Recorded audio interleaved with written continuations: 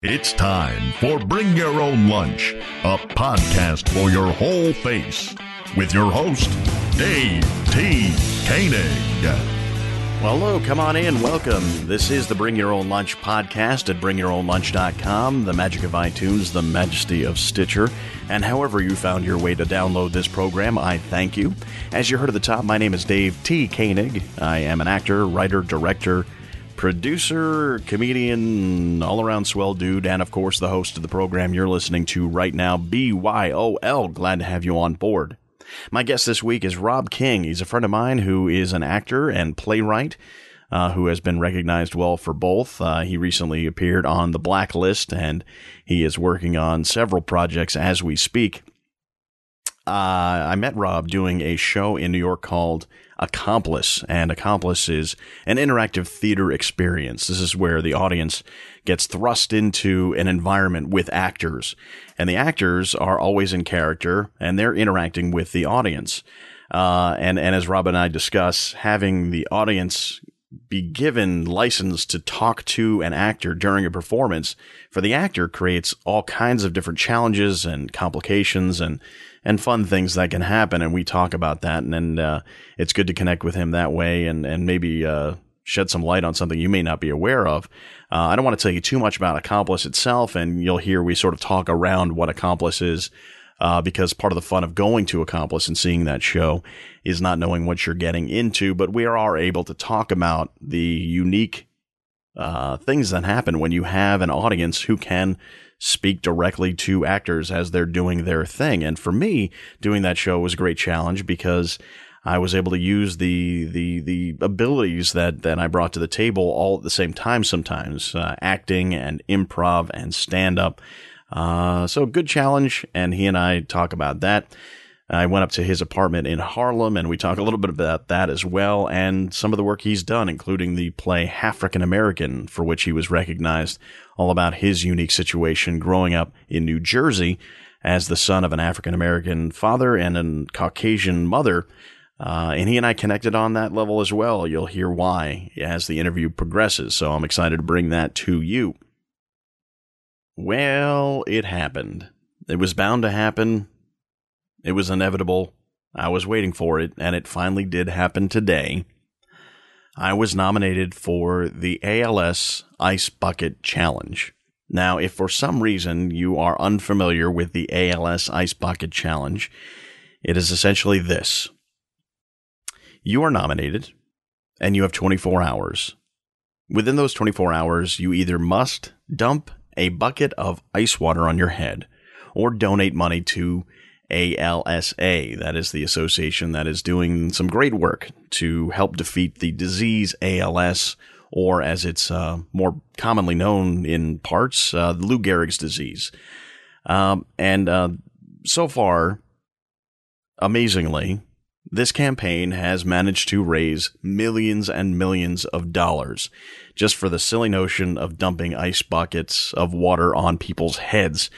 And as of today, the latest from ALSA is that they have raised $88.5 million through people doing the Ice Bucket Challenge. Now, at its heart, I love the idea that people have been donating tons and tons and tons and tons of money to help fight a major disease. And without that kind of money, organizations like ALSA cannot do what they do. They do amazing research and outreach, and their design is to cure the world of this disease, which is, for people who are afflicted with it, just a terrible ordeal, and nobody should have to go through that. And in my mind, anything that brings attention to and sends money to help with programs like what the ALSA is doing, I am completely and utterly all for. But if you've known me for any length of time, you know that the last person on earth who is likely to do something that everybody does, that person is probably me. I have a hard time doing something that has become viral. I've never Macarena'd. I have never planked. I didn't do a Harlem Shake. And this one kind of kind of stuck me. Again, I do not fault anybody for being involved in raising money for a cause like the ALS. I'm all for it. But on the other hand, if everybody's walking down the street heading west wearing blue shirts, I will walk in the other direction wearing a red shirt. That's just how I'm built. That's in my DNA, and I can't help that. But at the same time, I do want to help create awareness, and I do want to help raise money for ALS research and the battle against that disease. So what do I do? Well, my sister Jen, who I mentioned last week, nominated me. She posted her video of her dumping water on her head on Facebook and tagged me. She tagged my wife, and somebody who I've never heard of before, but I'm sure a very nice person nonetheless. And now I have 24 hours to figure out what to do, but I think I'm going to handle it like this. I'm not going to tag anybody. In fact, I am going to engage in the ice bucket challenge, but I'm going to do it in my own way. And I'm going to record it tomorrow, and I'm going to post it. I'll post it on my website. I will post it on bringyourownlunch.com. I'll post it on Facebook, and I will post it on Twitter, and you can see what I do. And if you are like me, if you are one of those people who do appreciate the idea of raising money for good causes, because look at what science is doing for us. Look at what science is capable of. I was just doing a little bit of a quick cursory search, and in this summer alone, in Japan, they have begun the process of creating eyeballs, using stem cells from scratch, in hopes that soon enough they will be able to donate those eyeballs to people who don't have them. And without that kind of money behind that effort, you cannot get eyeballs made from scratch. And in Scotland, this news was posted today by the Huffington Post.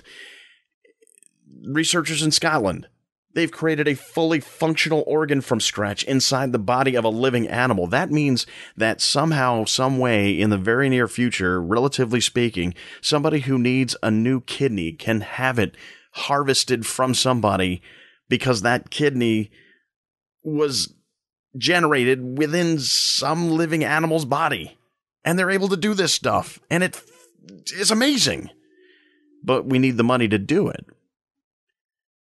So if you're like me and you do like the idea of raising money for good causes, but you have a hard time engaging in something like the Ice Bucket Challenge, and you don't want to post a video of yourself dumping ice water on your head, well, I may be able to help you out. I'm not going to tell you what. So if you're hearing this, go to bringyourownlunch.com starting on Wednesday of this week that this podcast is being released, and you'll see how you can jump on to what I'm doing. And I certainly will be making a donation to ALSA, and I encourage you to do the same. And I do appreciate everybody who has dumped water on their heads and donated money, because that's really what it is. And the awareness campaign has been amazing. I mean, this thing is just viral beyond belief. And I think what's happened to bring recognition and knowledge about ALSA has been fantastic. So I think all of it has been positive. There have been some people who have posted videos of themselves donating money without the water, and I think that's great. I'm not particularly on board with people who criticize people who have been doing this in the name of giving money, but I am also on board with people who have criticized others for just dumping ice water on their heads, but forgetting to mention anything about ALS or donating money. And it's really just about them dumping ice water on their heads. So for the people who have donated, for the people who have helped bring awareness to ALSA and the fight against that disease, I give you all the credit in the world. And to all those who haven't jumped on board yet, join me. I may have your solution, and we will do this all together because a rising tide lifts all boats. So if we're all on board, then we're all going to be okay, by and large, at some point. Want to make sure, of course, we thank some people who are always part of this show. Particularly Banuba.net. They're the folks that provide the music at the beginning, middle, and end of this show, and they are terrific. Please visit them at banuba.net. That's BANOOBA.net. You'll find out where they are playing live, and you can download some of their music and find out their Facebook and Twitter and all that good stuff. Last night, at least last night, if you are listening to this on Tuesday, I'm recording this on Tuesday, and last night we had the New York Short Film Shootout #2 at Treehouse Theater in New York City. That was our second event, and we had a great lineup of 6 films. We had a fantastic time.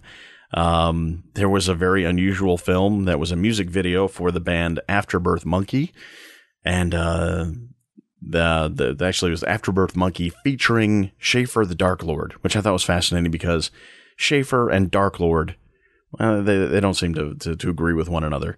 But apparently he's a nerdcore rapper, and when you're nerdcore, I guess you can be Schaefer and a Dark Lord. But it's kind of like Sheldon the Devil, something like that. Anyway, this video, directed by Eric Ford for Afterbirth Monkey, featuring Schaefer the Dark Lord, that was our winner. It was the video for the song It's Raining Dicks. It's not as bad as you think. It's worse. Anyway, no, we had a great time. That was a fun video. And to everybody who's submitted their films to the New York Short Film Shootout #2, we appreciate it, and thank you very much. We are going to have another event in September. We're negotiating for the date, so stay tuned on that, and you can find out all the information you need to get in with us. NYSFO, I did it again, NYSFSO.com. That's the acronym for New York Short Film Shootout.com. And that's where you can find out how you can be involved in the next New York Short Film Shootout, the New York Short Film Shootout #3. Also want to make sure I thank my co-producer, co-founder of that event, Vinny Petrosini, who does an amazing job, and I probably haven't thanked enough when I've been announcing this thing over the past several weeks. And as we move forward, I want to make sure that he gets his just due, because he is, it's a 50-50 split, and there's no way that thing happens without his effort, and I want to make sure he is recognized for it. Also, just check out the TreehouseTheaterNYC.com. That's the venue where the New York Short Film Shootout was held last night, and we always thank them for their help in getting this show on the road. Speaking of getting the show on the road, let's get to my interview with Rob King. Good guy. Interesting stuff. Enjoy. Have you gotten hit by as many mosquitoes as I have this summer? Last night alone, I thought I was going to die. I was barbecuing with my girlfriend, and I was like, it was like a really nice night, and we were having a great time. But I was like, this has to stop because you're getting killed. I'm just destroyed. My legs are done. Yeah. Where was this?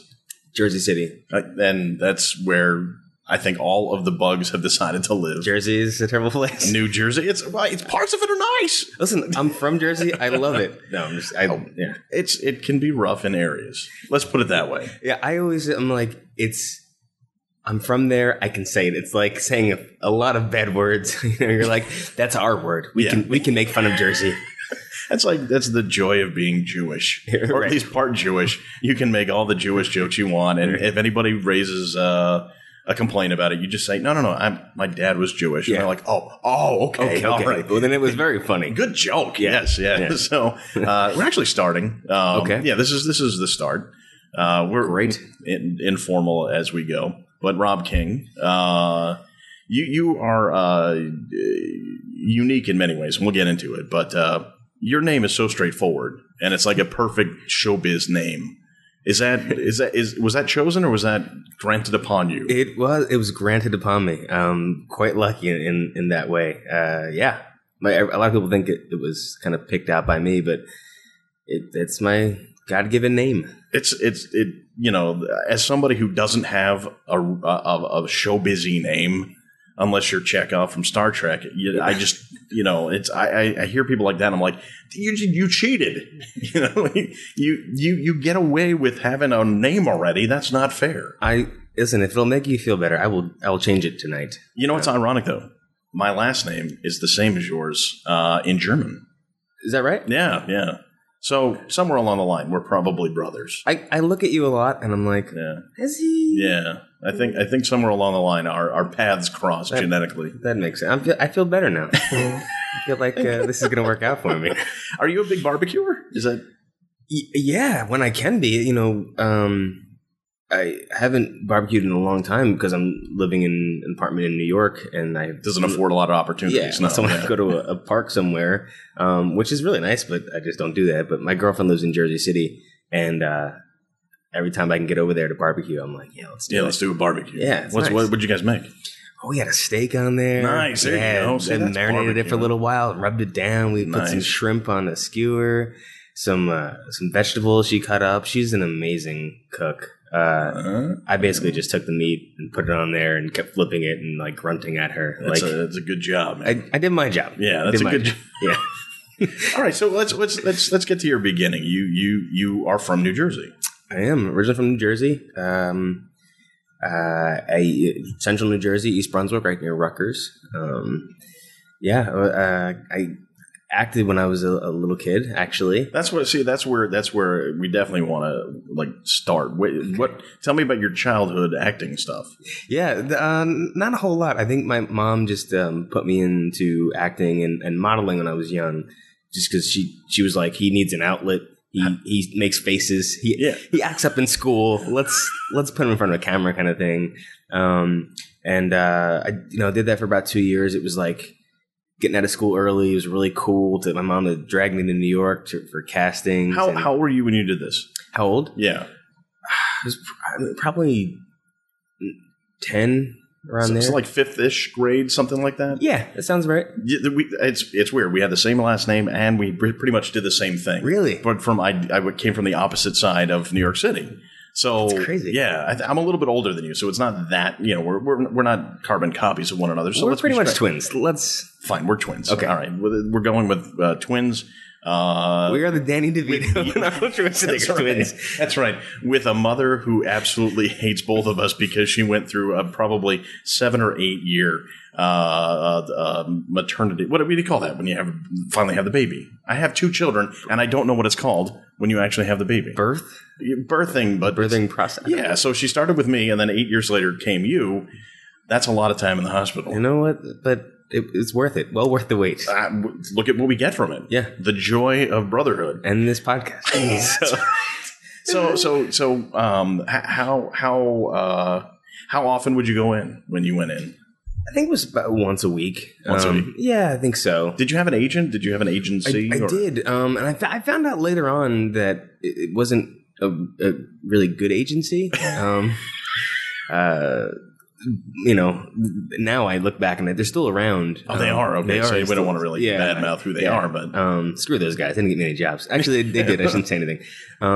We didn't know anything, and it petered out after about 2-3 years of that. There was some cool print ads, and all my friends were impressed, and some regional commercials and stuff like that. But it wasn't anything like my college wasn't paid for because of my child modeling gigs. Yes, that's exactly how it was for me. I mean, I did a couple print ads. Mm-hmm. I did background work on a CBS TV movie. Nice. And I was on the cover of a book called Onion John. That was my claim to fame. That's you. You're okay. I am the Onion John kid. I think if you go to Amazon, you can still find a copy of the book Onion John where I'm on the cover. Get that book and have you sign it for me. I will. Yeah. I anybody who wants a copy of Onion John, just buy your own, send it to me, self-addressed stamped envelope. I will send it back. There you go. Okay. Yeah. All right, so what was the biggest thing you booked back then? I think it was like a bunch of print ads for Kids R Us, I think it was. Oh, that's pretty good. I still had the portfolio somewhere. Nice. I used to bring it out for the girlfriends and just really impress them with hey, you want to see me in footy pajamas when I was 10? I was a big star. Kids R Us was a big deal back then too. Yeah, it was like top of the line. Yeah, if you were a kid model, that you got the Kids R Us job. Yeah, that's a big deal. Yeah, I was a big deal at 10. I don't want to brag. It was a big deal.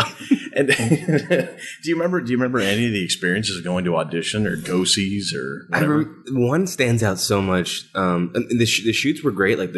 when I was doing the print ads, I loved it It was a big fun, play around for me. But the like the go-sees and like real auditions for on-camera stuff, I was terrible at. I just had no experience, and I wanted to be so mature, and I wanted to like prove that I could I could get a job and I could be a real actor and all this stuff. And I thought I was so serious. And I remember going in for one audition, and it was just, I think it was just like a go-see with a casting director talking about a certain project. And it was a comedy, and she's sitting there asking me questions, and I can remember just trying to be as serious as possible with my answers. And it was just, she was probably like, no, this is the wrong kid. Like, he's not right for this. He's way too serious. He's very dramatic. If they need a 10-year-old accountant, they know who to call. Right. Just the facts. Was there anybody around back then? Because I don't remember any of the casting directors. I don't remember any of the production companies I might have worked with. I don't really much remember anything. Yeah. You don't remember anybody from back then? No. I was curious if like somebody like who we may have run into back then was still in the business now. Sure. I mean, there's got to be, but I have no idea. Really, all it was for me was after we were done doing whatever we had to do. Some of it was fun, most of it was not. I just wanted to get a New York pretzel on the way home. That's Absolutely. all I cared about. Yeah, it's so funny how like, no matter you could be from Long Island or New Jersey and have the same exact experience. Yeah. So back at home though, were you doing anything like that, or like what told you? Well, obviously your parents said that you were your mom said that you were making faces and stuff like that, so that was an outlet. But did you have a local outlet for that stuff? I mean, I'm sure there was. But I was not really involved in theater or anything like that. I was big into sports growing up. And that's kind of – I reached a point where it was – sports was so big that my football friends were just like, what are you doing? Oh, don't hit his face. He's too pretty. He's so I was just like, well, screw this. I don't want to get made fun of anymore. I'm just going to play football, like whatever. And so you just drop the acting stuff? Yeah, and I think my mom got tired of taking me in there. We didn't know what we were doing. It was like how you can't just be a cute kid. Like it's a business, and we didn't belong. And you knew the ones you knew the other kids who knew what was going on, right? Yeah, you knew the ones who were like we as adults would probably think they were horrible kids. Sure, but they knew what they were doing, and they were like intimidating when we were young. Yeah. It was a different level. And I mean, you had the stage moms and everything. It just was not us at all. No. Same here. And it's funny how that works. So when did you start gravitating back towards it? When I was 22. Okay. After college, I was working a job, which is a regular 9-to-5, like sales job. And I hated it. And I was just... 22, 23, and I was depressed. It was like it was bad. Mm-hmm. And I would go to work every day, maybe go to the gym afterwards, and then go get a 6-pack and go home. And it was bad. It was that bad. Yeah. Where were you at the time? Like, I was living in Rahway. Rahway, yeah. So there's a lot going on in Rahway for a 22-year-old Rob King, I'm sure. Oh yeah, yeah. And the funny thing was, like, I was sitting there one night. And just trying to figure out like what I wanted to do, and I knew it wasn't this job, whatever. And I was watching MTV, and they had this show called Made. If you remember that show, yeah. And this girl wanted to be a comedian or something like that, and they had her taking improv lessons. Okay, from a group called Comedy Sports. With the Z, right? With the Z, yeah, okay. Absolutely. In Minneapolis, I think I think they're pretty big up there. Yeah, they're all over the world. That was where she was, and I was watching the show, and I'm into my 6-pack, and I'm like watching this girl, and she was very good. But I'm like, man, I could do that. Like that looks fun. I could do that. Yeah, isn't that sort of like the worst feeling until you decide to do something about it, where you're looking at people doing the thing you want to do, and you're denying yourself that thing. Yeah. And you're like mad at that person for actually doing it. And you're like, how come she gets to do it? Right. And then like at some point you have that realization that, I guess everybody who's walking this earth has the ability to kind of just say, I'm going to do that now. Yeah. But it's like that moment where you have that. That's like that's the biggest anger I think I know is when I'm not doing the thing I want to do. But I misplaced that anger and directed at somebody completely removed from me. Yeah. You're just mad at yourself for not doing it. Absolutely. Yeah. Absolutely. What did you go to school for? I went to school for business, basically. Okay. And, well, started with criminal justice and then ended up being for business. But it was just, I went to school for football. I didn't really know. Where'd you go? King's College, Okay. Pennsylvania. All right. I had no idea. But I just wanted to play football more, and that was it. Did you ever have any prospects of going anywhere? What division was? Division III, but they were a good school. They had a good team, yeah. And did you ever have any kind of aspirations of turning pro, or was that? I'm still waiting for the growth spurt. When that kicks Dave in, Meggett. Come on. for sure. I was not that talented. No, but that was what you were there to do. You were there to play football. Yeah, it was. Yeah, absolutely. And I mean, I was. It was fun. I really enjoyed it. But no, I wasn't going anywhere for my athletic ability. This is why I think for a lot of people, the ages that they set for you to learn. Now, I've learned a lot from my kids, and I know that there are certain developmental stages where it's like they are absorbing all the important stuff, like how to talk and how to write and how to read and all that stuff. But after a certain point, it's like some kids just need to go work. Yeah. They need to be like plowing the field, and then they can get all the crazy energy out so they can focus on school, and then they just kind of walk through it. It's like not everybody fits that same timeline, Oh, yeah. So I think you're a good example of where it's like you just wanted to get out the energy and be in a football team and all that stuff. Yeah. I just did. I was 17, 18 years old. I had no idea really what I wanted to do. Right. I remember every time I'd meet with a guidance counselor, I couldn't take it seriously. I was just sarcastic the whole time. I don't think I ever gave them one real answer of what I want to do with my life. Because you didn't know. I'm 17 years old. At 17 years old, I mean, despite what TV will make you believe, 17-year-olds don't know anything. Yeah, you're an idiot. You're a complete idiot. Yeah. Your relationships mean nothing. Yeah. And your direction in life is probably going to change 1,000 times before you turn 30. Yeah. Why do we put so much pressure on kids who are 17? Yeah.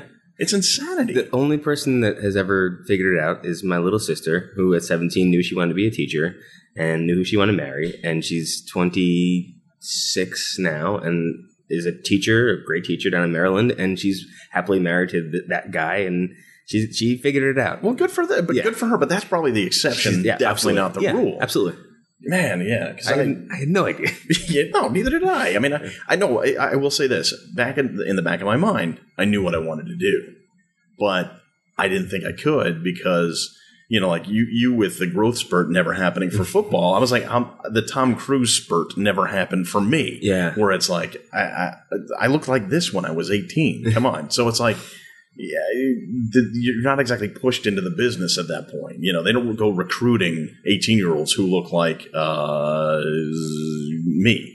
So if you're listening to this, he looks like Fabio. Has long, and luscious locks. That's my crutch. Yeah. That's my cross to bear. Yeah. Yeah. So that's bastard. the hair shirt for me.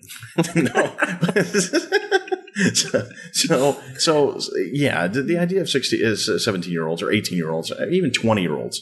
I didn't know what I wanted to do at 20. I was completely mystified, and it took a long, winding path to get back to. You found it back at 22.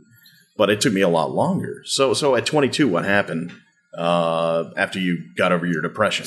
Well, I after that episode, I went and emailed the company. And what's funny when you say that episode, if someone were listening right here, you're like, oh, that must have been a very serious mental breakdown. You're talking about an episode of MTV's Made. Yes. It's after the episode of Made. It's still very serious as well. Yes, but after that episode of MTV's Made, I went and I searched the company and found they had a chapter in New York. Okay. And so I emailed them and I was like, I think I can do this, blah, blah, blah. No response. A few months later, I was like, they were on my mind still, So I emailed them again and they were like, come to a show. So I went to a show.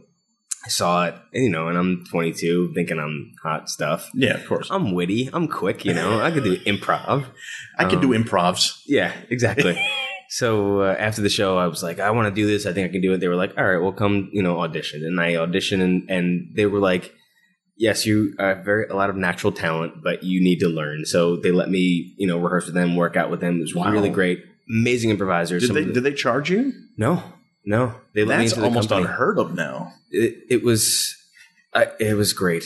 And they're amazingly talented people. I learned from some really great people. Yeah. Wow. Who was there anybody who anybody would recognize, or is it just like sort of that's short form improv? And if you're not familiar with the differences, short form improv is what you might see on Whose Lines Is It Anyway? Exactly. Long form would be something that you'd see at Upright Citizens Brigade, or if you watch a lot of comedy movies, they're essentially long form improv. So the games are what you're talking about, and that's what you learn at Comedy Sports. So was there anybody involved in that who has gone on or had already been any kind of done anything significant in the business? A lot of the people that I worked with are doing in commercials all over the place. Okay, yeah. Rory Scholl, Susan Pasquantonio is in a commercial pretty much every other month. I see her in something new. Okay. And a lot of theater. What was great about them was that they all had great theatrical training, and so with improv, one of the biggest tools is reference points, and they were able to just feed me with this tremendous knowledge of referential things, and so that helped me a lot. They taught me the foundation, the fundamentals of improv. Yeah. Beyond just the games and the fun of it. Right. It's like you learn the rules of the game, but actually how to function within those rules. Is two different things completely. Absolutely. And the idea of just being spontaneously funny and things coming to the mind, there's certain things you can learn how to do to make your mind primed for coming up with funny stuff on the spot. What were some of the stuff that you learned that was biggest aha thing for you? One of the biggest, and I use this a lot, is A to seeing things, basically. If this is true, then what else is true? Just a lot of people will go A to B, and I'm trying to think of an example being on the spot. Well, if we're doing an improv scene, let's say, so let's start the scene. So bamboo is our suggestion. Right. So let's break that down. So as we go, we'll try to pinpoint what we're trying to say here. Okay, so one of the big things that we do this is the worst scene ever. No. I'm just, before we get into it, one of the big things we do, just to warm up, would be I think it was called Who, What, Where, maybe, or something like that. And it was in 3 lines, getting out, the who of it, the where of it, and then the biggest thing would be the what of the scene. So you know what you're talking about. Right. And I might, if I want to initiate a scene, just be like, look, Dave, I'm just going to tell you one more time before you get on this train. I realize you love bamboo, but that does not mean you're going to be a panda and you cannot go to Japan. Well, since I'm already in China, I don't see why you might want to stop me from going to Japan. Given the fact that we're brothers, I want you to come with me. See, now we've established, right? Yeah. Is that what we're talking about? Exactly. Okay. Yeah, just like that. The who, what, where. So now we know basically everything we didn't know. We know where we are. Right. What's interesting who we are to each other. Right. Now, throughout the years, what year was that when you got involved in the comedy sports? That was 2006. 2006. So it was still around the time where things were sort of completely transitioning to the point where long form improv was the thing universally. Yeah. And again, we're talking short form versus long form. When I came up and I learned improv, it was all short form. That's all anybody did. Short form, game after game after game after game after game. And then when I started to get back into improv, I had to learn that this long form thing was kind of taking over. And as a teacher, as a coach, as whatever of long form improv, one of the biggest things I notice all the time is that people forget to do those very basic things you just said, which is set the location, figure out what the relationship is and who each other is, and then tell us what this scene is about. Yeah. It's funny how that basic premise from short form is so often missed in long form scenes, and I think they need to kind of merge the two when they teach to remind people and pound it into them that your audience isn't going to know what's going on if you don't tell them X, Y, Z, or sure. ABC. It's and it's just a challenge of how to get that exposition out there. Basically, that's the biggest challenge, and it is exposition. I mean, maybe it's the easiest way to say it is you have to set the stage for people, or else they don't know what the hell's going on, and then you'll lose them. And then it's like 7 minutes of silence as you try to fumper your way through a long scene. Right. It's just the worst. It can be brutal. Oh, it's the absolute worst. Yeah. No matter what improv you're doing, when you like hit you think you've hit that big line and there's crickets. Yeah. There's no worse feeling in the world. Oh, yeah. Because it's not just like, and because you're looking for help from other people on stage. And like improv is supposed to be where it's like you have the benefit of being on stage with a bunch of people. But that second the crickets hit, all 7 people, let's say, just freeze with the same look on their face, like, what the hell do we do now? Yeah. That one of the big things I remember from comedy sports, and this is carried over to other groups that I've been in. And, you know, I've been really fortunate especially with long form, with a lot of groups that I've been in, they've just gelled so much.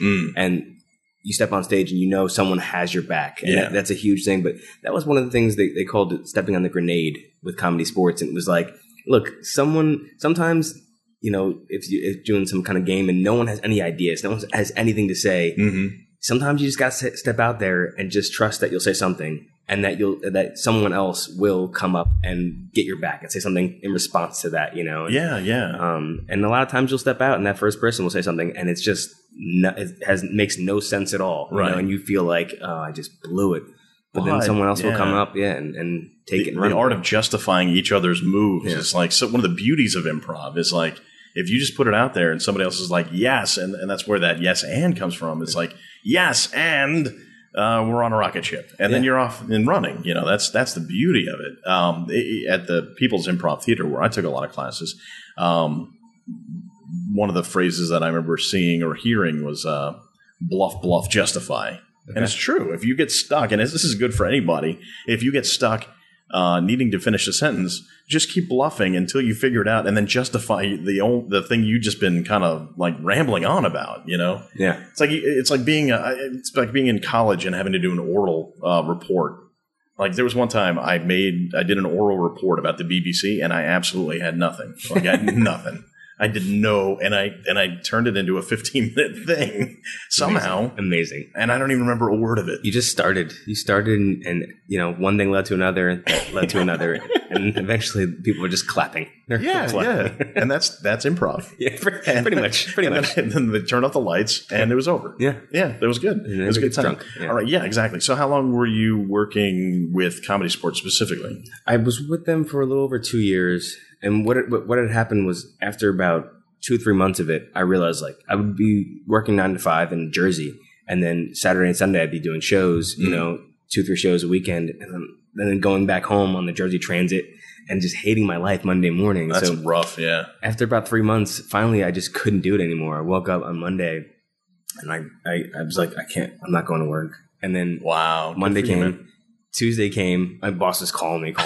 You didn't actually tell them you weren't coming. I was just I was like, I know what I want to do now, but I don't know how to do it. You had that epiphany, but no like capability of like expressing that. Yeah. Finally Tuesday came, and I was like, I have to do something, you know. So I called, and I was just like, Hey, Pat, I don't like working there, so I'm not going to do it anymore.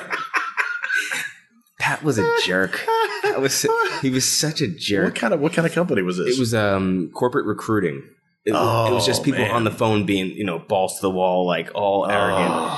I could never. I would last until lunch at best. The first day. The only thing I liked about it was that I got to act. You know, I was this character or whatever. People would come in. I got to act like I knew what I was talking about. You know, nice. So but I hated it. I mean, it was probably soul crushing. It was soul crushing. Yeah. And so I quit there on the spot, and I took the little savings that I had, and I went to bartending school for a week, and then the next week I came to New York, started looking for jobs, and found a job bartending, and then I moved to New York like a few months later. Wow. Yeah. See, that's very inspirational for a lot of people, I'm sure, if they heard that, because I'm sure there's a lot of people, whether it's acting or something completely different, living your life just to grab a paycheck at the expense of like your soul. Yeah. It's just the worst. It's the worst. And some people have to do it. I have ultimate respect for people who like sacrifice for the benefit of others. But if like you were a single guy at 22, that's it. Why were you doing that to yourself? Yeah. it's always been, I've always thought about the future and family and all that. And I was like, before I quit, I was like, I have to get a paycheck and I want to provide for my family someday. And then after I got to that low point, I was like, I don't want to have a family and then be depressed around them all the time because I'm not doing what I love. Yeah. And so I was fortunate enough to be young enough to kind of hit that reset button. And you're very fortunate to have figured that out so early. Because there's a lot of people who have that realization when they're 52 and not that they couldn't start then. I mean, it's never too late to start, but all those years of not following that thing that really truly drives them is I feel bad. Yeah. And I feel fortunate that I've been able to pursue something that or several things that I really like doing. So, yeah. All right. So you landed in New York City. Where did you end up living? First apartment was in Park Slope. Okay. And then after about a year, I realized I can't afford to live here anymore. That was pretty much when it was starting to. Well, yeah, nowadays. The baby strollers and yeah. Sure. So then I moved up to Harlem and been up here for 8 years now. Was it before or after? Because nowadays it's like I try to think about like timelines and forget it. It just doesn't make any sense. But there was a time when Harlem, even going back to like different strokes, Harlem was like, oh, you might as well just be going straight to hell. In the way it was perceived and the way it was presented and in certain ways in the way it actually was. But throughout the years, either I have grown more confident and able to like look past all the hype, and or it's just become a much nicer, gentler part of town. But how was it when you got here, and has it gotten different since you moved? It's continuing to get different. They're always improving Harlem. I mean, they're expanding City College, they're expanding Columbia. I mean, there's a lot of European money getting funneled in now. Yeah. So it's definitely changing. But I've been here 8 years, and it was great. I'm fortunate enough to live in a building that people have been in, they've grown up in. Oh, that's cool. Yeah. Yeah. It's a bunch of families. Everyone's really nice. My neighbors are super supportive. When I have a show, they're always like, "When's your next show?" That's awesome. It's really cool. I'm not that close with my neighbors in suburbia, so it's like to have that is pretty sweet. It's a really cool thing. But yeah, people have been living in this neighborhood for a long time, and so I feel really safe. You see a lot of the same faces, not a lot of people moving in and out like in a lot of other neighborhoods. Yeah, that makes a difference. And I think that's what probably is appreciated about parts of the city is that if people do live there and they don't hike the prices too much to force people out, you do have a community, even though it's in big buildings and you do see familiar faces and everybody's kind of looking out to make sure their community stays safe and stays okay. the same. Yeah, absolutely. Yeah. It's really cool. Yeah. Oh, cool. So you got to New York City, and you were still with Comedy Sports. I was. I was with them for about a year and a half after I moved. And when you first moved, you thought, well, obviously you were doing shows on the weekend, but it's not exactly, it's not necessarily in and of itself going to create a career for you. So, sure. So what was your goal? What did you think was possible for you at that point? Excuse me. I knew I wanted to start acting. Got some drag racers out there. Yeah, really. Wow. This is the safe neighborhood that Rob was talking about. You're embarrassing me, neighbors. We have guests. What was I saying? What were your goals, or what at the time you started to say, okay, I'm going to do this? What was this? I guess was a better way to put it. It was acting, but it was really just I knew I wanted to be on stage. I knew I wanted to figure out what there was out there. There was a lot that drove me because I felt like I was starting later than a lot of people. Like I didn't go to school for acting. And you'd hear like people talking about it at the restaurant you worked at. You know what I mean? I just tried to listen to everything that was out there. People and just do whatever job I could. And I ended up, oddly enough, a girl in Comedy Sports, I knew her for about a few months and she was like, oh, you fit this description of what we're looking for in this play. It's actually going off Broadway. And I went and auditioned and I got that job before I even moved to New York. So I was in a play that was running off Broadway, along with Comedy Sports. So I didn't have to work as much, behind the bar right away. That's pretty good. And wait, did Comedy Sports pay? No. Oh, okay. Yeah, if they did like away gigs or something like that. Okay, yeah. So you get $50 maybe. But the off Broadway thing was that was equity. So it was a union gig. It was, yeah. And then they got me into like Tony and Tina's Wedding, and I started just doing a bunch of like interactive plays to kind of. So I kind of combined like improv and acting, and then obviously I started taking acting classes at T. Schreiber Studios right when I landed, and taking some scene study courses and figuring things out, but. What was the play that you got when you first came to town? It was called The Fantasy Party. Mm-hmm. And it ran for about a year and a half. Were you with it the whole time? Yeah, I tried to quit. I didn't know what I was doing. I mean, I was just like, this isn't challenging me anymore. I was reading a lot of books. I was reading a lot of. There's your mistake, Rob. I was reading a lot of books. Just trying to figure out what my place was and who I wanted to be. And but a year and a half, and I was with them the whole time pretty much. Wow. When you were with the show, was it like a full schedule, or was it how did it run? It ran a few times a week. Okay. Yeah, so 3 times a week, and then I bartend, work in a restaurant. So between the two of those, you had enough to keep taking classes and all that stuff, which is part of the challenge, for a lot of people, is just having enough to live and then eat and then take classes. And probably in that order is like the priority for a lot of people. Yeah. And it's hard to do. And I just wanted to do anything, whatever show I could get in, a small little fringe festival show or off Broadway black box theater, some kind of weird experimental theater festival. I just did anything I possibly could.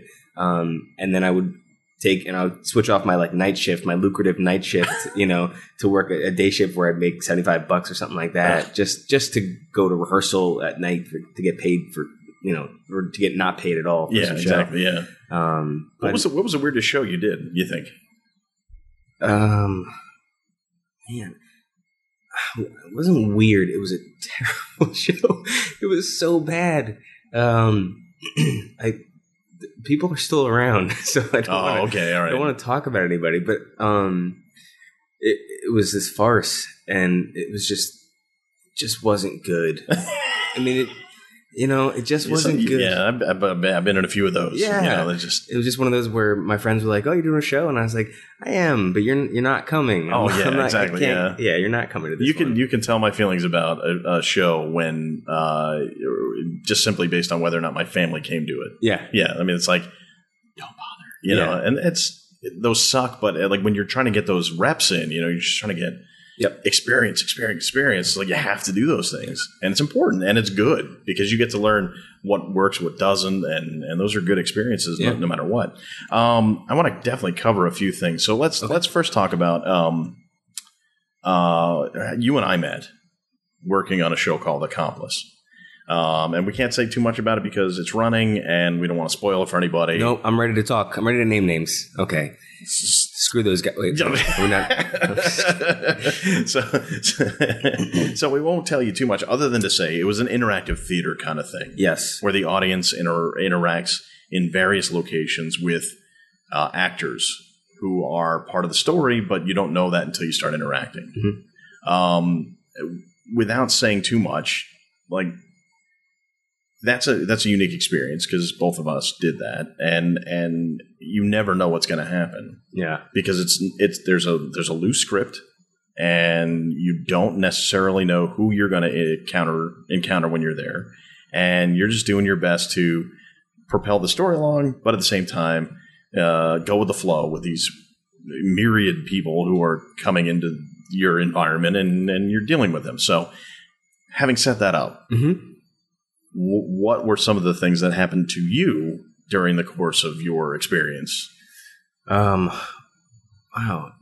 Without giving up any specific information about it, you every once in a while you get, because it's interactive, I would say, you get audience members that don't realize they're audience members. Some people just they like attention. They want to feel like they're an actor, right? So there's always that line, and it's like we can go back and forth, but remember which side you're on, kind of thing, and it'll be best for the whole the entirety of the show. Yeah, it's such a weird show in that when you go see a show that's on a stage, you go see Shakespeare. The audience is in the audience, and they are up there watching the play on a stage. And at no point is the audience encouraged or directed or desired to talk to the people on the stage. Right. When you're doing interactive theater, that goes out the window. That's what it is, yeah. Yeah. So like, is there anything specific that you can recall that happened? People getting physical, getting a little. This one character that I played, this woman wanted to make out a little bit with you. Yeah, it was yeah, and she would constantly wait for me to not be looking or something like that, or turn away and then get really close.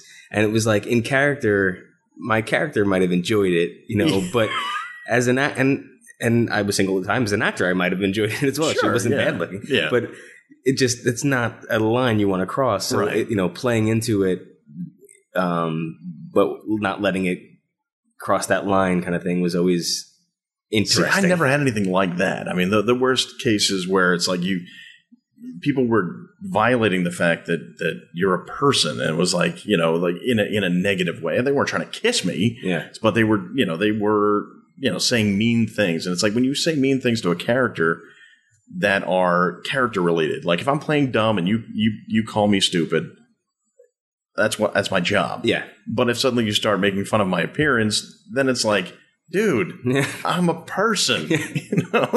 I exist. This is actually my own shirt I brought from home. I don't peel my mask off at the end of this. Yeah. So that for me was like really where it's like, you have to stay in control of yourself, but at the same time you're like, in character, I probably would have decked this guy by now. Yeah. So I was like, how did you deal with that? I mean, most times, you just try and deflect and kind of put the action somewhere else. You give and take focus when needed, and that's another thing that improv teaches you very well. Because it's not scripted, so you don't really know what's coming next. So sometimes you need to know when to just shut your mouth and let someone else go, and sometimes you need to cut them off or take focus or whatever. So a lot of giving and taking of focus. You knew what kind of outcome you wanted for the most part with the scene, and that's what it was. That it was all outlined, similar to like what Larry David would do or Chris Guest does with his films, and you know where the scene kind of ends, and you just you shepherd it to that end. Right. So I would just try and if it needed to be cut off and I needed to just send them on their way or whatever, that definitely happened a few times. And there was one time in particular when they were getting really physical with me. And it was a bunch of Jersey boys, I think. Sure. And they were getting a little soused, and they started getting physical.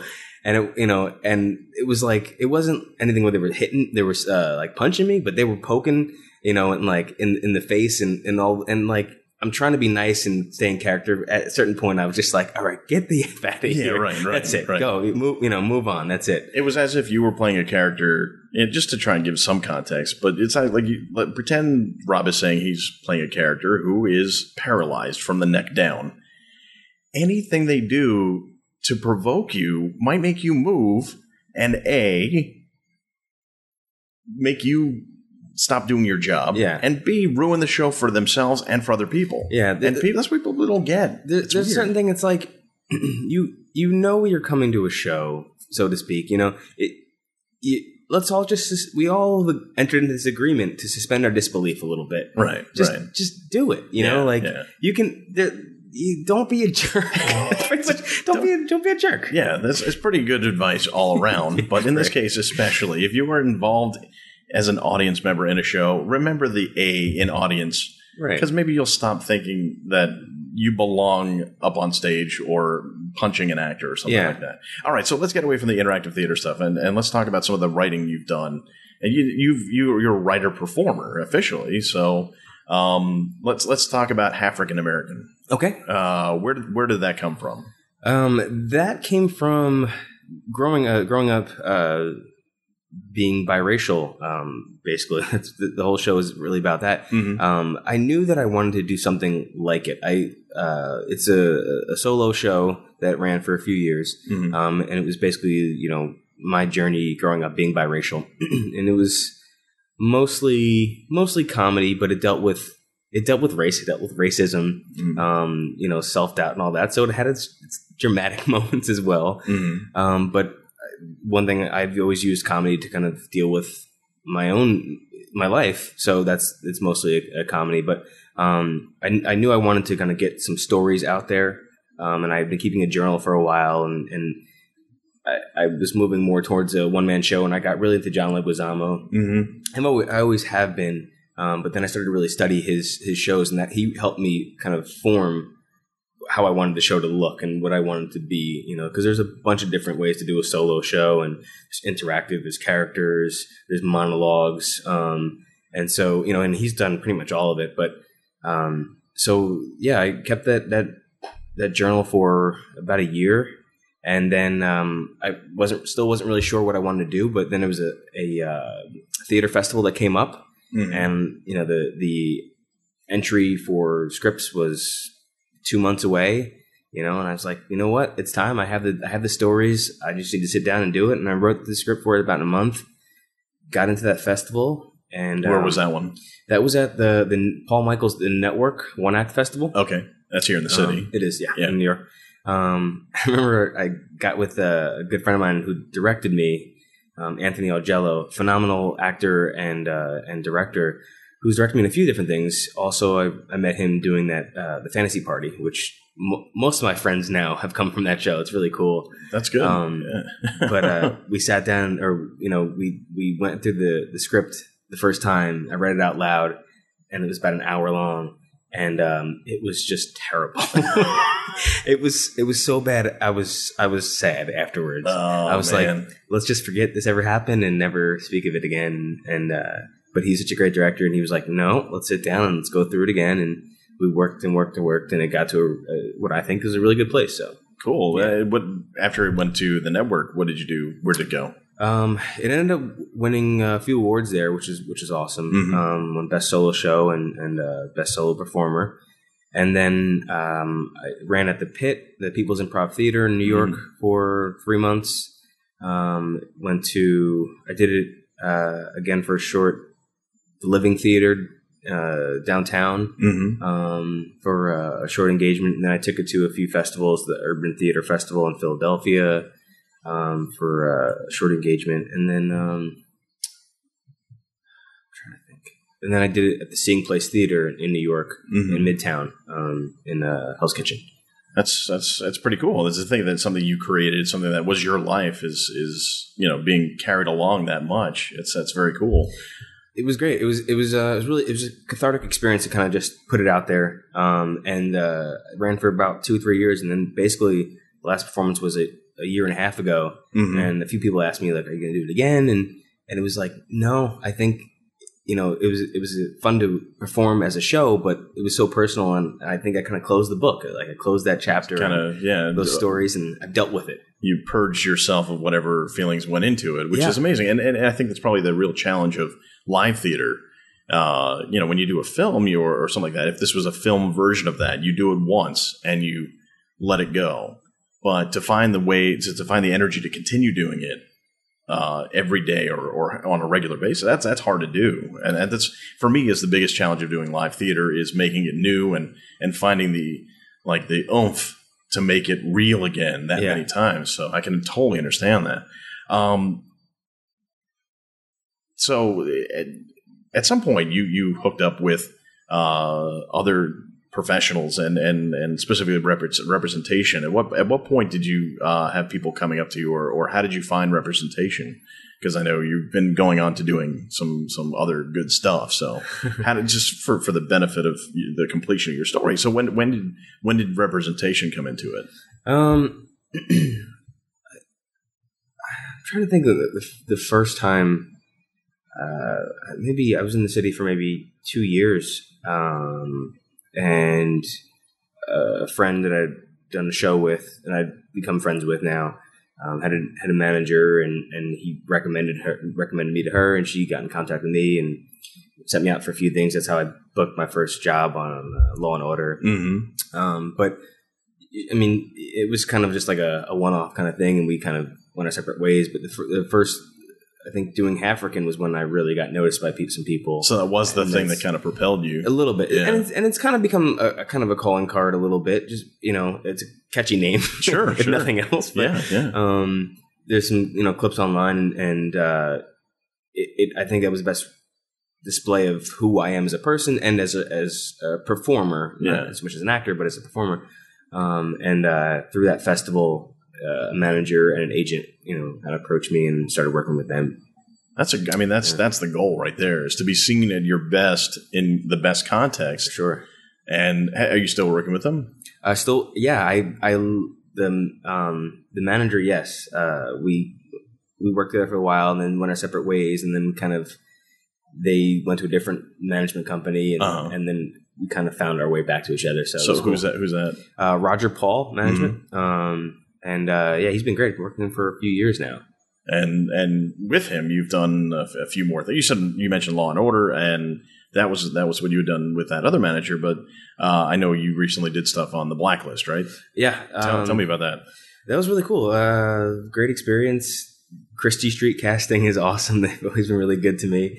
Gotten to know them quite a bit, and had some really good auditions for them. And just one of those auditions where I went in and just I knew I had it, Yeah. Like there's a lot of them that I'm like, I do not have that one. There's many more that I go, no, that's not the one for me. Right.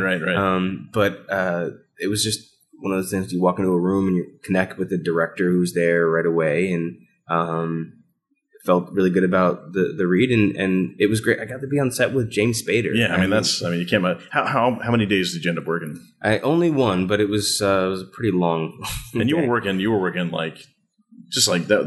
You were in one location, right? So yeah, you were together for the whole most day. Of that shoot. Yeah, it was great. It was amazing to just watch someone that is an expert at their craft. Sure.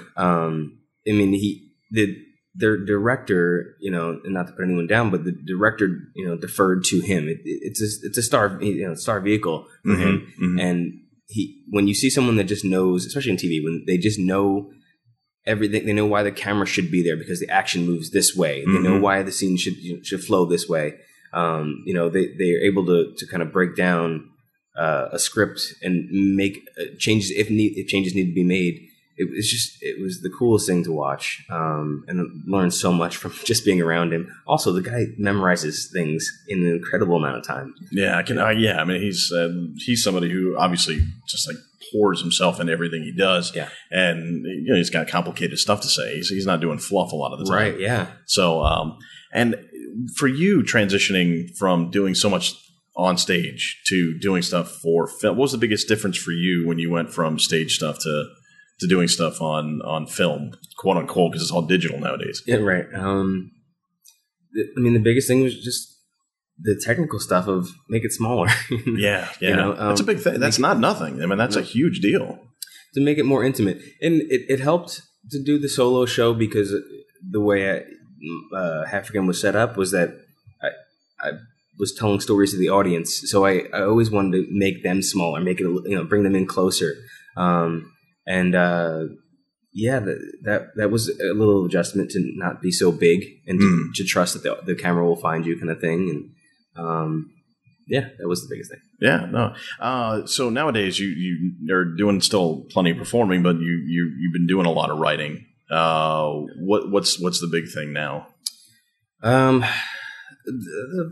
few things. I stay a little busier than I should maybe need to be. But that's just one of those things where if I have the time, I want to keep creating, and I got so many talented friends around me that it's like, hey, let's just make something. Mm-hmm.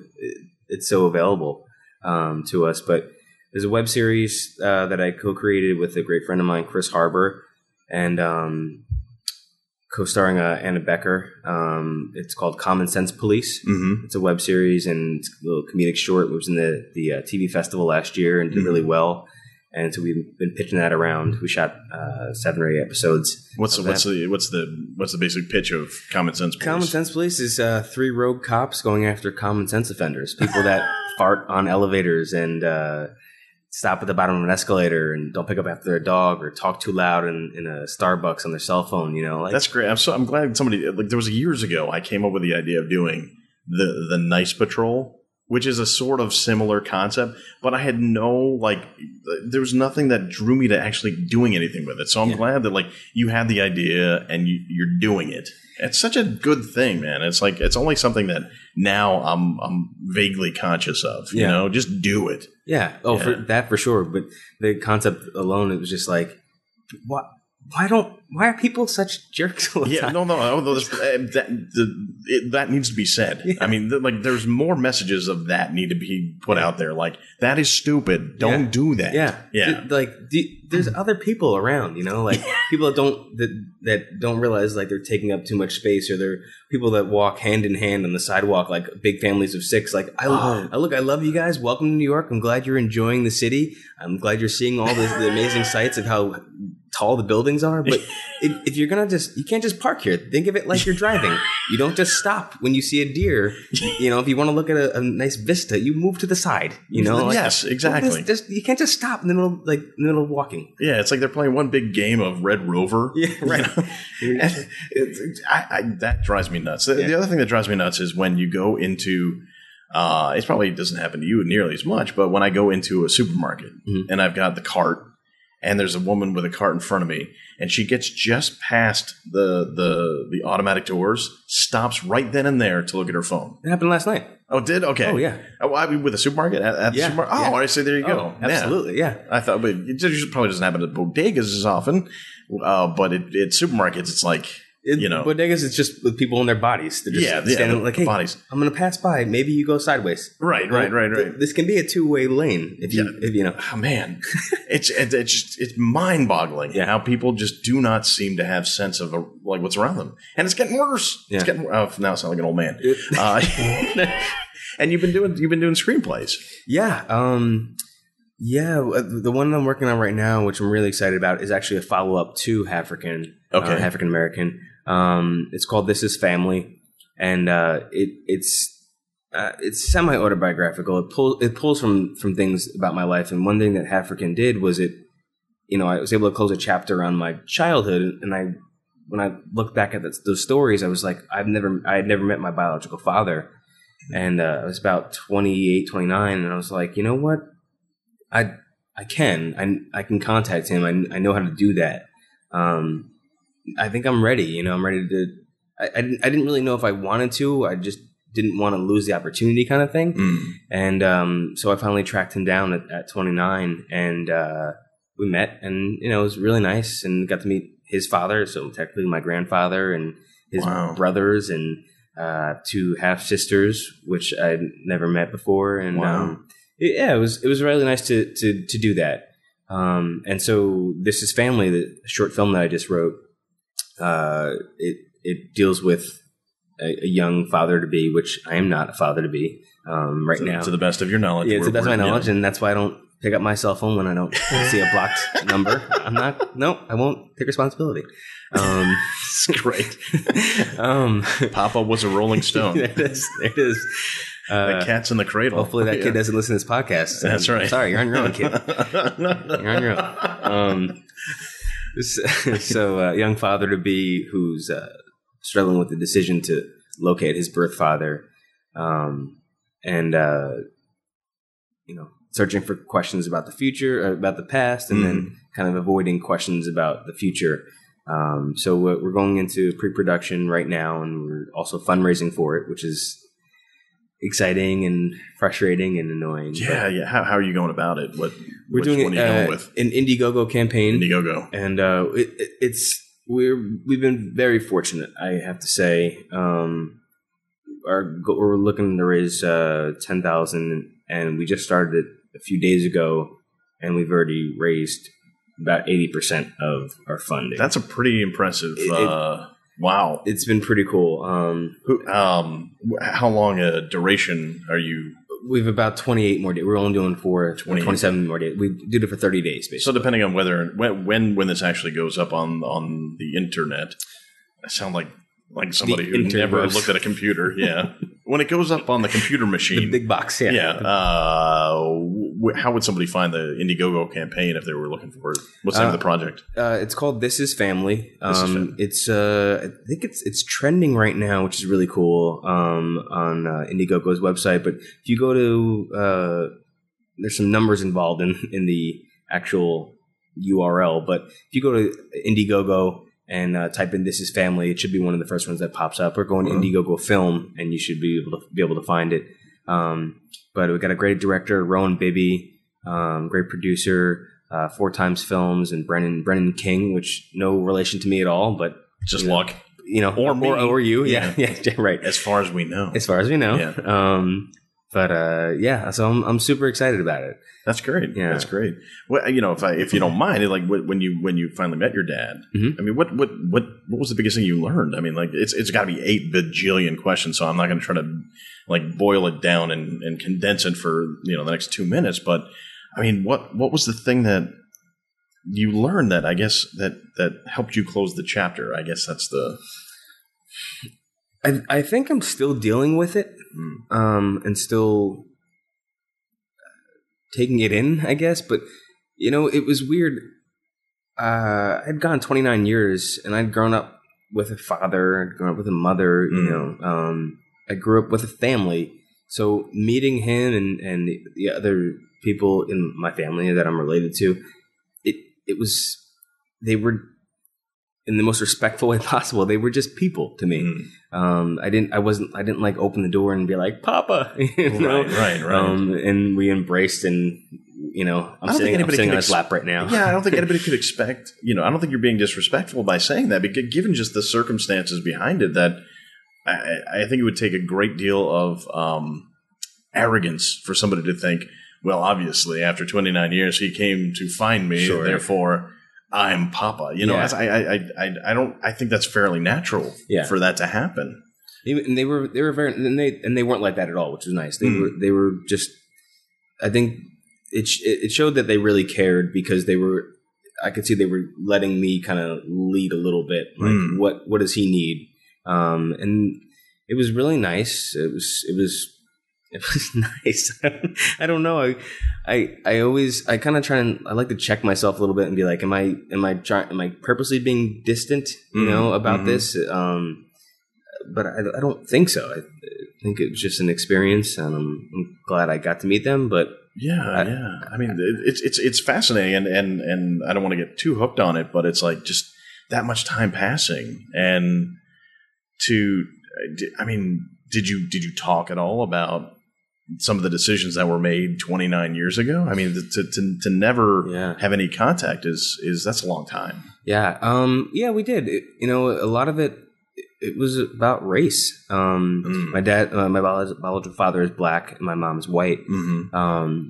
And it's hard to believe, but in 1982, that wasn't really okay. No, it wasn't. No. So there's a lot of love from what I've heard from both my mom and my dad, but it was too hard for both of them, and it just it's pretty amazing, And it's funny. It's yet another thing that we sort of. I mean, it's obviously it's less obvious, but my mom was raised Catholic, my dad was raised Jewish, and when they got together, it was not well supported by anybody. So they stayed together, and they're still together to this day. Awesome. But it did shape me who I am. Just like knowing that they sort of had to find their own way, and that I never identified with either of those religious groups. Or those religious cultures, for that matter. Were they religious at all? Not really. Okay. They were raised with that religion, but neither of them ever forced it upon us. We celebrated holidays as a celebration of family, not as of faith or religion. Yeah. So, I grew up outside of all that stuff, and it did sort of create this feeling like I'm kind of removed from every group that's out there. So is that in a good way or? And now I think it's a good way, but Okay. there's a lot of like identity stuff that happens. So I'm just guessing that for you, it's very much the same, where you identify very specifically with two very specific groups, yet at the same time that that they didn't agree with the thing that brought you into this world. So it's tough. Yeah. It's you feel like a little bit of an other, Yeah. There was always times where they'd always ask, back then in school, they'd do surveys or they'd ask everybody, so who here's Catholic and who here's Jewish? And it's like, well, I don't, Yes. not sort of, Yeah. but for me, it's not, there's nothing cosmetic that indicates it. So for you, you have that extra element to it, which I'm sure, like, I look Dominican. Yeah. So then. Yeah, it's. Yeah. So I'm guessing that it was harder for you to even avoid questions and things like that. Yeah. So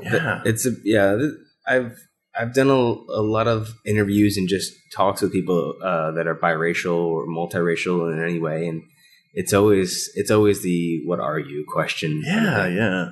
I guess that's what happens. You get this "what am I?" question. Yeah. And then at this point in my life, at this stage of my life, it's like that has ceased to matter so much.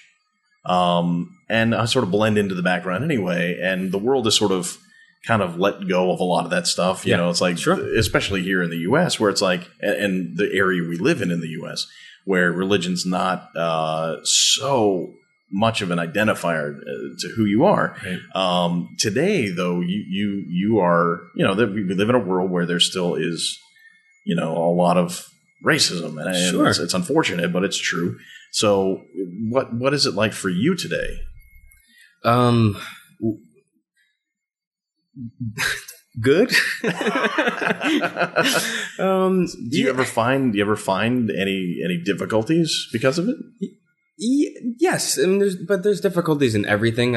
So I don't think anything really stands out at this point where we are. I try to look at it like if you're sensitive, you can be offended by anything. Sure. And I just try to look at things like what are people really saying? What's kind of behind their words? What's the intention really? Because there are people that we know, actually, you and I know, that don't know how to say things the right way. They can come off very offensive or have a cutting way of or a backhanded way of complimenting people. Okay, yeah. Whatnot. But I was with someone a few months ago, and they were talking about race or something like that, and someone and that how they identified someone was by their skin color, and they were like, "Oh, was that kind of deferring to me?" And I was like, "No, you're good. Like, you were just trying to identify them. You're not. Excuse me. You're not a racist. Yeah, right. Unless it was like preceded by lousy, Right. Yeah. He was one of those lousy blank. Yeah. No, what are people really saying? They may not say it the most politically correct way. Right. Right. But they're probably not. They probably just don't know. Yeah. Yeah. There's still ignorance, and there's still a big learning curve for everybody. Yeah. What about as an actor? It sucks as an actor. It's the worst. No. It's still tough because I still am an other. And there's been this huge push the past few years of they want ethnically ambiguous. Mm-hmm. And that was absolutely. A huge buzzword. It's very cool. But what I feel like it still comes down to is, but we still want to be able to put something in a box, Yeah. And everyone, there are some cast directors that fight for that. There's some directors and writers that will just put, male, right, 21 to 25 or whatever, and, right. They don't put has to be a Caucasian, has to be whatever. And those are great, and it's great that people are more conscious of it. But for the most part, that ethnically ambiguous thing was just crap to me, because people would come in. I would still get submitted for black and white roles. My manager was like, we're going to push, it says Caucasian, but you are Caucasian, so you're going in. Right. And they would I get seen a lot for a lot of stuff, but then it would come down to like, oh, we wanted black. Oh, we wanted urban, you're not black. It's like, I am. I'm both, but you're right. If you're not just one, you're not. It's so weird. It's so funny. But in 20 years from now, I hope that some actor who's, in their late 20s or something like that is going, did you realize that 20 years ago, they didn't know how to cast just people? Yeah. It's so weird. But that's, when money's involved, that's going to happen. And I don't want to dismiss it. I don't want to, I'm not being permissive when I say that, but it's like the world is just kind of weird that way. It's tough. And I feel like no one wants to lose their job. Everyone, everyone's looking for a sure thing. And, it's you just got to keep going. Yeah, you got to push through. You got to keep it. Like for me, it's just, if I'll just keep creating roles, I guess, for myself, and eventually people will catch up. Isn't that the way? I mean, like that's what all the good auteurs have done, is just sort of put their self out there as a thing, and then suddenly that becomes a thing for other people to be. Yeah. So there you go. You just keep doing what you're doing, man. That's it. Yeah. How do people find you? My website is www.robertnking.com. What's the N? N is for Neil. Oh, is it for real? It is, yeah. Twitter, I'm good to be the king, and that's good, the number 2, the letter B, and it's the king, THA king. If you can remember all that. Was good to be the with an E king already taken? Of course it was. I probably by Mel Brooks's people. But I'm out there. I'm on Facebook, YouTube. Well, people are gonna look for you. I hope so. Hey, thanks for doing this, man. It was been awesome. Thank you so much. There he is, Rob King, actor, playwright, good dude. If you want to help support his new film effort, his short film, This Is Family, go to Indiegogo.com, do a search for This Is Family, and you can donate some funds his way. As of today, with 12 days left in the campaign, they are at 87% of their goal, which is pretty lofty, and congratulations for getting this far, and of course they can always use a little bit more. And you can reach out to Rob on Twitter. He is at GoodToBeTheKing. And that is, of course, good, the number 2, the letter B, THAKING. Good to be the king. Make sure you spell the with an A and not with an E, and you will be fine. And, of course, thank you to Rob for being with us. That about does it for another edition of Bring Your Own Lunch. Of course, got to thank Banuba for providing the music, banuba.net. Find out where they'll be, download some of their music. Don't forget to go to nysfso.com to find out how you can submit a film to the New York Short Film Shootout. We'd love to have you involved. And don't forget to check out Treehouse Theater NYC. That's the website for the venue of the New York Short Film Shootout. They're, of course, doing some good stuff. And, of course, don't forget to check us out on Twitter at BYOL Podcast. You can find us on Facebook at Facebook.com/BringYourOwnLunch, and we're always online on the web, on your browser or some other way of accessing a web page. BringYourOwnLunch.com for all episodes, past, present, and future. Subscribe on iTunes. Get involved on Stitcher. Rate and review. That's a big way for you to help us out, and we would love to get some feedback from you. Stay tuned for the Jimmy Jack Cow Punch Hour, followed by Mansoor and the Fish. And until next week when we have another great guest, this is Dave. I'll see you next Tuesday.